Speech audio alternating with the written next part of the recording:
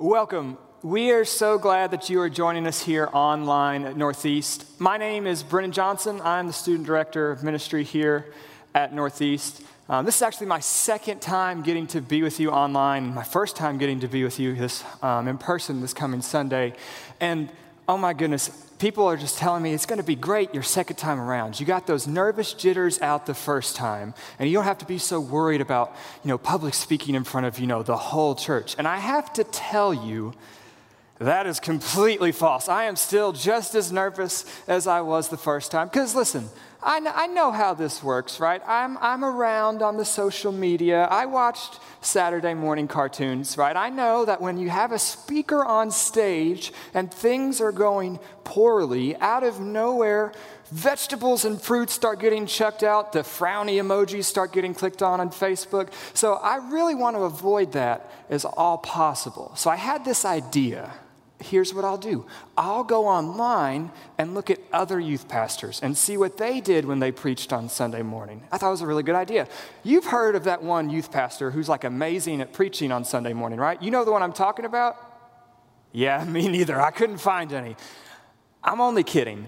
I really do consider it a great honor and a privilege to be here preaching with you all, bringing God's word, especially following some great messages from Monty, from Micah, and Keith.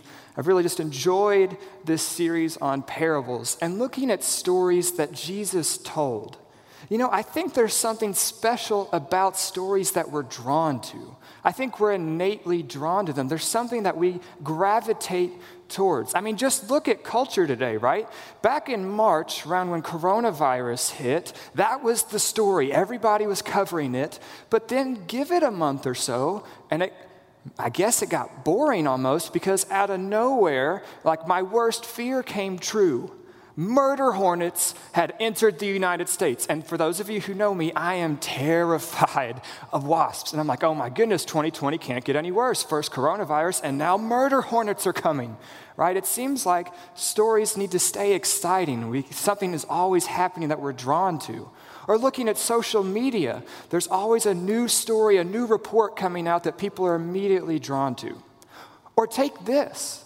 I think movie culture has exploded, right, in a way that we might not have imagined. Now, indulge me a little bit, but I'm a huge, huge Marvel fan. I know, the youth pastor likes superheroes. But I love Marvel movies, and not just for the spectacle and the action. I think there's something relatable to them. For instance, the Captain America movie isn't about a guy with a shield punching some Nazis. It's really about a guy who's going to do the right thing no matter what. We like that idea. Or Iron Man isn't just about a guy who makes a super awesome robot suit. It's really about a man who's realized he's made mistakes and wants to be better. Or Thor, it's not about this guy with luscious blonde hair and a hammer that shoots lightning. It's really about an immature young man growing up and accepting responsibility.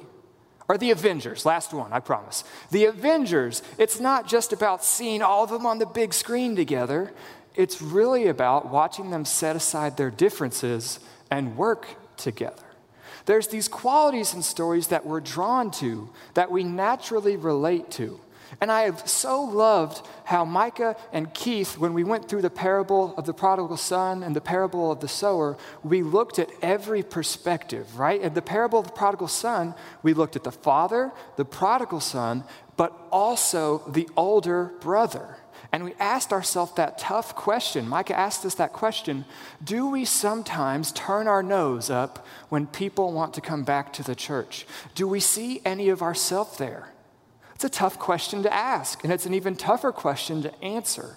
Or looking at the parable of the sower, when we've got the good soil, we obviously want to be there, but we have to ask ourselves, do I see myself in any of the other soils? Those are hard questions to ask, but I think they're worth asking, because when we do that, they'll help us grow in our faith. When I was 7, I went to a place called Kanakuk Camps out in Branson, Missouri. And oh my goodness, it was my favorite place on earth. Its slogan was the happiest place on earth. And that was true for 7-year-old me. I looked forward to it every year, was always excited to go back. It was the highlight of my year. And I think one of the most ingenious things that they did at Kanakuk is they did what was called the gospel skit.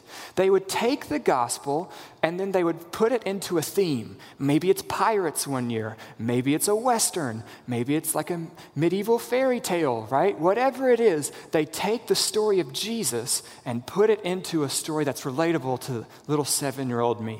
And I remember when my parents came back, that was the first thing I wanted to tell them about. Dad, you won't believe it. This guy went to save his daughter and then he died, but then he came back. It was amazing.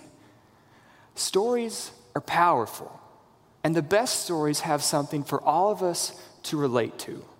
So I have a focus question that I want us to always be asking ourselves when we are going through this parable in Luke 14. And that question is, where do I see myself in this story?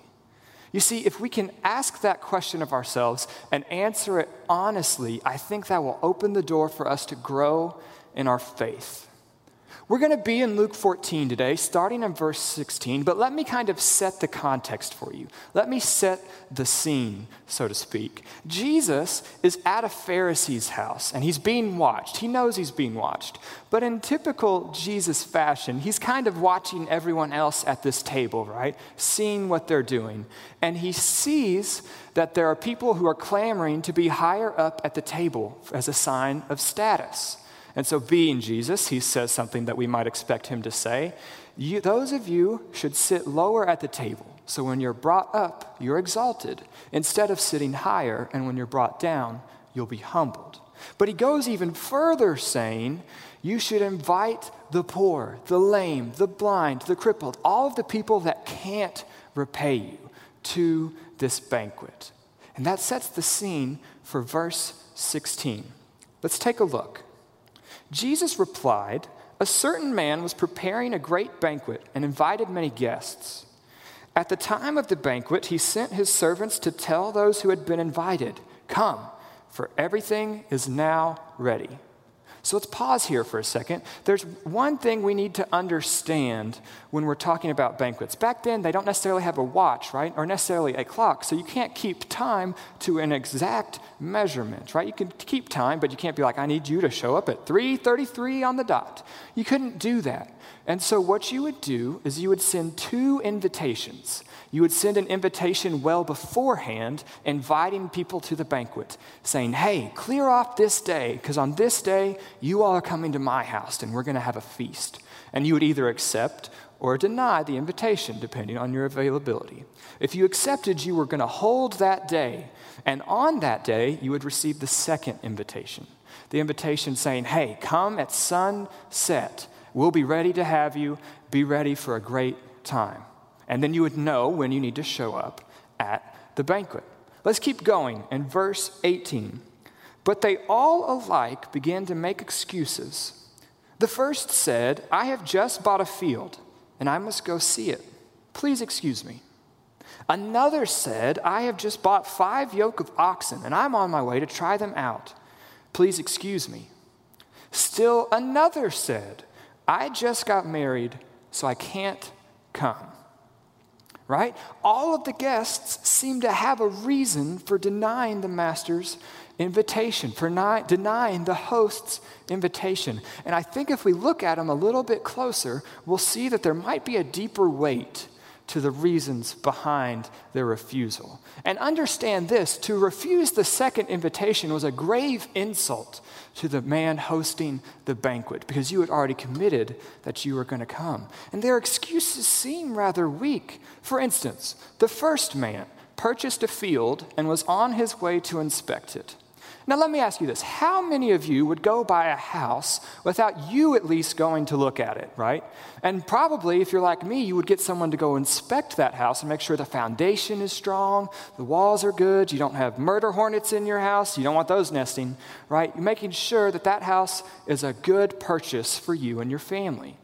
Probably a lot of us, right? So what kind of man back then, this is the same thing, would go buy a field for farming or for building his homestead? Who would do that without inspecting it first? So either he's a foolish man for not inspecting what he's purchasing, or he's just making an excuse to get out of this commitment. The second man has said, I'm sorry, I can't go, but I just bought 5 yoke of oxen. I'm pretty awesome, right? That's kind of like, I guess, buying a new car, right? But how many of us would go buy a new car without giving it a test drive first? Give it a spin around the block, make sure it's good. But there's something else that I think is interesting about the second man. It says that he's already on his way to go inspect them. So he accepted the first invitation and then actively chose, before the second one came, to go inspect his oxen. He had already chosen that he was not going to go to the banquet. The first 2 excuses seem to hinge on materialism. Things were getting in the way of them experiencing the banquet that the master had prepared for them. Now, the third excuse, that one seems to have a little more validity, right? It says, I'm sorry, I can't come. I'm getting married. I mean, that seems like a pretty good excuse. I love my wife. I would make sure I got married to her. I would obviously make sure I get married to her. I love her so much. But let's look at it a little bit. If you had known you were getting married on that day, should you have accepted the first invitation? You should have said, no, I'm sorry, I can't. I've already made plans to get married that day. But if you hadn't and accepted it and then made plans, you again were actively deciding not to go to the banquet, even though you said that you were going to do.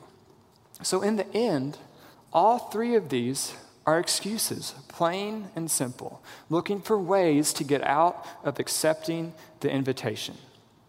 Now, how many of you are like me? When I get home from a long day, the first thing I want to do is go sit back in my recliner, kick my legs up and just have a nice cold ale 8, right, and just relax for a second. And sometimes when that happens, I'll get a text from my buddies, my pals, say, hey, do you want to go see this movie? Do you want to go out to eat? You want to come over for board games? And sometimes I'll be like, look, guys, I would love to, but I'm just kind of tired right now, and I think I'm going to stay in tonight. We've all probably had that moment. And when we have those moments, I think we expect, well, the next time something happens, they'll invite me, right? I think I see that a little bit here. I think these guests expected to get an invitation in the future to the next banquet. But as we're going to see soon, that never comes. And I think there's an important takeaway we need to stop and look at here. Just as the master, as the host's invitation was rejected, so can God's invitation to salvation be ignored. Or let me say it like this: no excuse is good enough to reject the invitation to participate in God's kingdom. We looked at all 3 of these excuses, and all of them were found wanting. They weren't enough to justify them missing out on the banquet, missing out on participating in God's kingdom. Let's keep going a little bit and see what the master does in response. Starting in verse 21, the servant came back and reported this to his master. Then the owner of the house became angry and ordered his servant, go out quickly into the streets and the alleys of the town. Bring in the poor, the crippled, the blind, and the lame. Sir, the servant said, what you ordered has been done, but there is still room. Then the master told his servant, go out to the roads and country lanes and make them come in, so that my house will be full. I tell you, not one of those men who were invited will get a taste of my banquet. So let's pause for a second. Let's ask ourselves our focus question for today. Where do I see myself in this story? I think there's 3 groups of people in this story. The first group is the group we've been talking about, the group that rejected the master's invitation. And we see that not only did the host invite other guests, but the host shut the door to them so that they couldn't come back. They missed an opportunity to spend time with the master. They missed it. It went right past them. And don't get me wrong. There's nothing wrong with owning a cool car, having a nice house, having a nice farm. All of those are good things. But if these good things keep you from participating in the kingdom of God, they become bad things. Let me say it again. If these good things keep you from participating in the kingdom of God, they become bad things. I know I've found myself guilty of being in that spot before, where I have let something get in the way of my relationship with God. I can definitely relate to that group in times of my life. The second group is the people who were welcomed into the banquet, right? The master says, go out and find the people in the lanes, the alleys, the countryside, invite them into my banquet. And these are the people that would never be invited to a banquet like this. The people who were pushed out of society, the lame, the crippled, the blind, the people that people did not associate with. He says, go find them, for my house will be full. I love that. Go find them, because I want as many people to be with me at my banquet. Maybe you see yourself a little bit there. Maybe you haven't encountered Jesus before or encountered the radical love that he offers. And maybe today he is reaching out to you. He wants you to be a part of his kingdom, a part of his family. He wants you to be at his banquet because his house will be full. The third group that I think a lot of us might relate to is the servants. You see, the servants were told to go out and make the people feel welcome, bring them in, not force them in, kind of like an insistent hospitality. Okay, I have a story. It's like this. When I first met my mother-in-law, I know I could get in trouble for this story. When I first met my mother-in-law, she offered me thing after thing. For instance, Brennan, would you like a glass of water? Oh, that's okay, I'm good. How about a Coke? Oh, I'm good. How about an Ale 8? No, thank you. What about, would you like some ramen noodles, some macaroni and cheese? Would you like some McDonald's? I'll just make a steak dinner for you. How does that sound? And I realized that she wanted to care for me, and she wanted to be a gracious host and show kindness and love to me in the way that she offered me things. She had an insistent hospitality, and so now I know to accept the first thing she offers me whenever I go over to visit, because it won't stop until I say yes to something, right? That kind of insistent hospitality of, I want to show you kindness, I want to show you love. The master says the word compel. Compel them, and I think they're called to compel the people with love. The same radical, unconditional love that Jesus has shown us. But not only are they called to compel, they're called to go out where they are, the alleys, the lanes, the countrysides. And if we are going to do the same thing, to go out and love the people of Lexington, love the people of Kentucky, love the people of the world, we have to go out to where they are and show them that love of Jesus. You know, when I went to Kanakuk, one of the things I wasn't ready for at that camp was opening day. All right? I was a small, scrawny little 7-year-old, very shy, and I get out of the car, and they separate me from my parents, and they take me to this tarped tunnel that leads to the main stage. It's like my nightmare. This is exactly what I did not want to happen. And I get up to the stage, and I think there's a picture about to show up. I get up to the stage, and they say, all right, what's your name? And I look over kind of awkwardly, as you can tell. Brennan. They say, okay, who wants Brennan to be a part of their cabin? And all of a sudden, all 20 of these male college counselors lose their mind. I want him. He's going to be in my cabin. No, he's going to be in my cabin. And they start fake wrestling over me. And that welcome, that radical welcome brought such a smile to my face. And then they finally announce me, and someone comes up to get me in this giant, suit, inflatable suit. And that, oh my goodness, I can't tell you what that welcome did for me. Being instantly welcomed in that community of believers abolished all of the fears I had about going into that week and leaving my parents behind. I knew that these people were crazy about me, and that they wanted me to be a part of this community, all because of their radical welcome. And it's because of their radical welcome that we get a picture like this. I know, you can kind of see my face here. I think it's pretty cute. My fashion sense is impeccable, right? The red swim trunks with a different shade of red Crocs, that's phenomenal right there. But I look at that picture, and I see the joy on my face of being in a community of believers that is welcoming me for all my weirdness and my quirks and being as small and skinny as I was.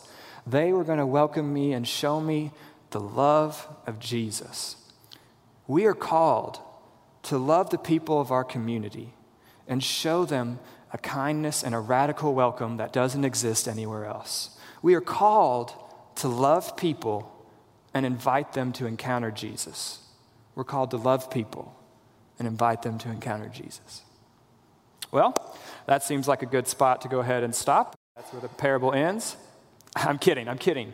But sometimes I wonder, do we stop the story there? And that's a great point to end on. We are called to love people and invite them to encounter Jesus. But I think we would be remiss not to go a little bit further. You see, Jesus actually doesn't stop there. Yes, the parable ends, but what comes right after, I think, is very, very important. Let's take a look at verse 25.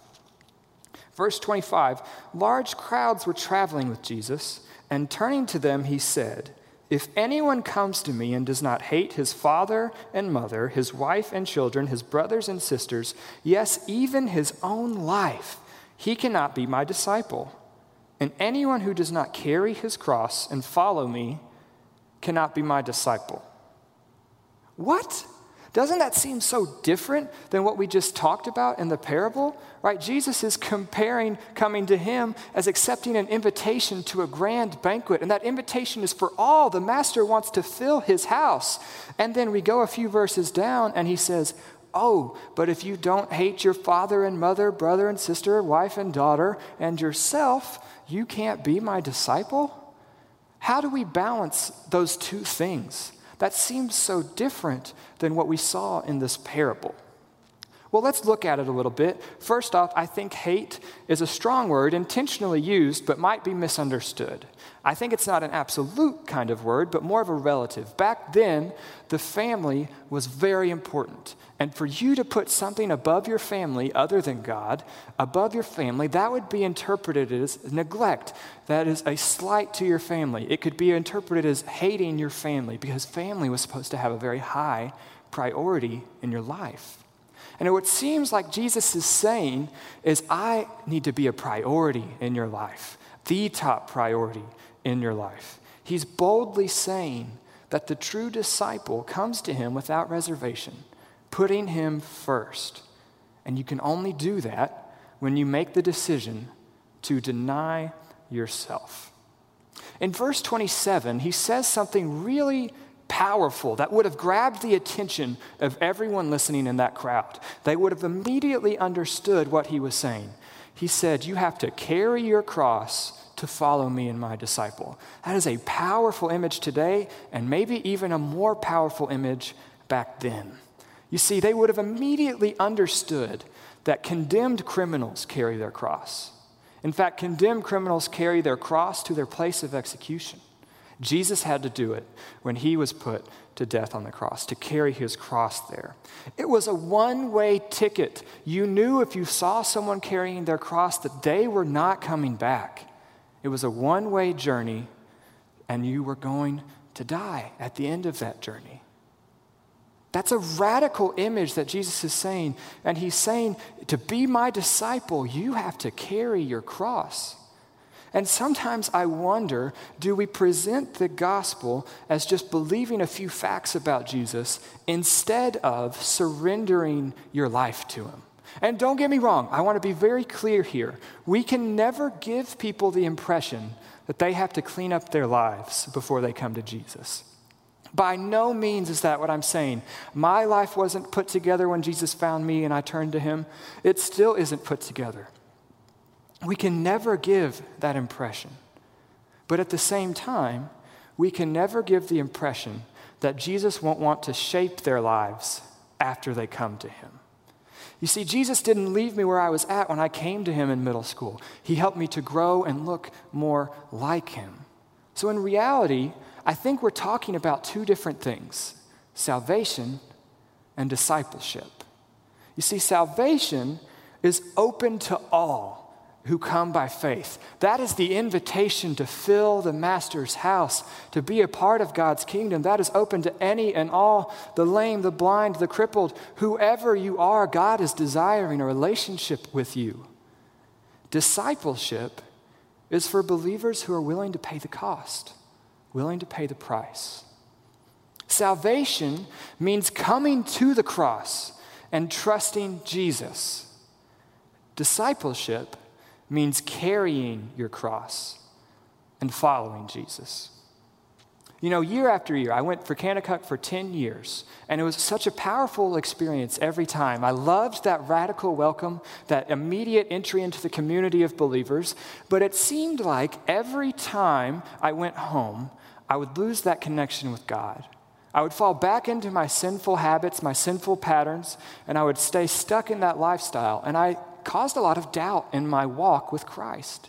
I remember coming back to camp, talking to my counselor super late at night. Why don't I feel close to God anymore? Why am I not growing in my relationship with Him? Why are these bad things happening in the world around me? And they were so gracious in spending a lot of time talking with me at night. But it never quite clicked until I saw something. You see, in middle school, I had gone to a new camp. All right, there was a new campground that Kanakuk had. It was right next to one of their high school camps. And so we were at their high ropes course, way up in the top. And at this point, I hadn't overcome my fear of heights, not by a long shot. So I am firmly on the ground, cheering my friends on, but firmly on the ground. And right to the right of us is a very steep driveway hill. And we would have to walk this hill occasionally, and oh my goodness, it burned your thighs. It was a rough hill to walk. And on the other side was the high school camp. And so I look over, and I see a really interesting sight. I see a group of high school guys and their counselor with one of these, with a cross. And the challenge was simple. If you can carry this cross up the hill, you'll be rewarded. You'll get to go raid the kitchen, get all the junk food you want, which was really a privilege back at camp. They actually were pretty healthy out there. And so one by one, I watched these high school guys put this cross on their back and attempt to carry it up this steep hill. And let me tell you, this is not light. It's pretty heavy, it's unwieldy, and this is smaller than the one they had out there. And I watched these guys struggle to pull this thing up that hill, struggle. Some can't even get it off the ground, and every time they have to set it down. And I watched them one by one, all 14 of them, try to lift this and take it up the hill. And they can't. So then the counselor changes the rules. He says, I see you all are struggling with this cross by yourself. I see you're struggling to get it up, this challenge in front of you. Why don't you all work together? And you see, it was in that moment, this image was burned into my mind. All of 14 of these high school guys coming up to this cross and carrying it together. And let me tell you, that hill was long and it was steep, and it took them at least 20 minutes, 30 minutes to carry this cross up the hill. But let me tell you, they did it. You see, carrying your cross is hard to do. It can be hard to do alone. But carrying your cross with the community of people around you, that makes it a little bit easier. And watching them plant this cross at the top of that hill, sweaty, sweat dripping down their shirts, panting for breath, the image stuck in my mind. That's what I needed when I went back home. I needed a community of believers who would help me carry my cross every day. Because I would go to camp and I would see this cross and I would try and take it home, but when I went back home, a new challenge would hit me. That same sinful habit that I'd been struggling with for years was staring me in the eye, and I struggled to do it on my own. But it was around that time that I found a youth group of my own, and they helped me carry my cross. They helped me deny myself, put to death my sinful habits so I could chase after Jesus. Carrying your cross is hard by yourself. But church, as a community of believers, we are called to encourage, motivate, and uplift each other on this journey that we're called to take. This journey of denying ourselves, carrying our cross so people can see Jesus around us. And let me be clear, we could sooner buy everything on earth, all the boats, all the mansions, all the houses, all the cars, before we could earn our way into heaven. Jesus paid the price, the cost of salvation. There is nothing we can do to earn that. He has given that gift to us freely. He has given it to us. We come and trust Him. We cannot earn that. But our faith can't fail to appreciate what he did on that cross, taking our sin off of our backs and putting it on his, and him paying the price of that sin, which is death. Maybe you're here today and you've never experienced Jesus' love for you. He is pursuing you.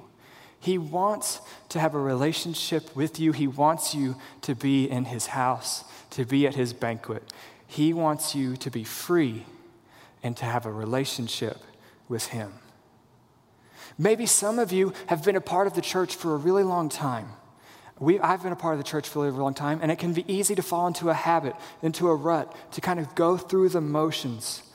And sometimes, in my life this is true, I can feel disconnected. I can feel removed from God. I can find that, oh man, I got way more angry than I should have today. Where did that come from? And church, we are called to deny ourselves, to set aside our sinful habits, and to take up our cross and follow after Jesus. We're called to love people and invite them to encounter Jesus. But we are also called to carry our cross and become his disciple. So, what is the cost of discipleship? I think it's denying ourselves and replacing it with Jesus. It is taking up our cross and following after Christ and letting him shine through us. Let me pray for us. Father, we are so thankful for the price that you paid on that cross, freeing us from the sin in our life and enabling us to have a relationship with you for eternity. That one day we will get to join you in heaven for a banquet that will never end, for a relationship that's face to face. We look forward to that day, Lord. And Lord, we want to be ambassadors for you. We want to leave our sin behind and to pick up our cross and carry it so people can see your love through us. Lord, we love you. Be with us as we go out into the world this week and help us shine your light wherever we go. It's in your Son's name we pray. Amen. Thank you for joining us here online at Northeast. We're so glad that you did. We'll see you next week.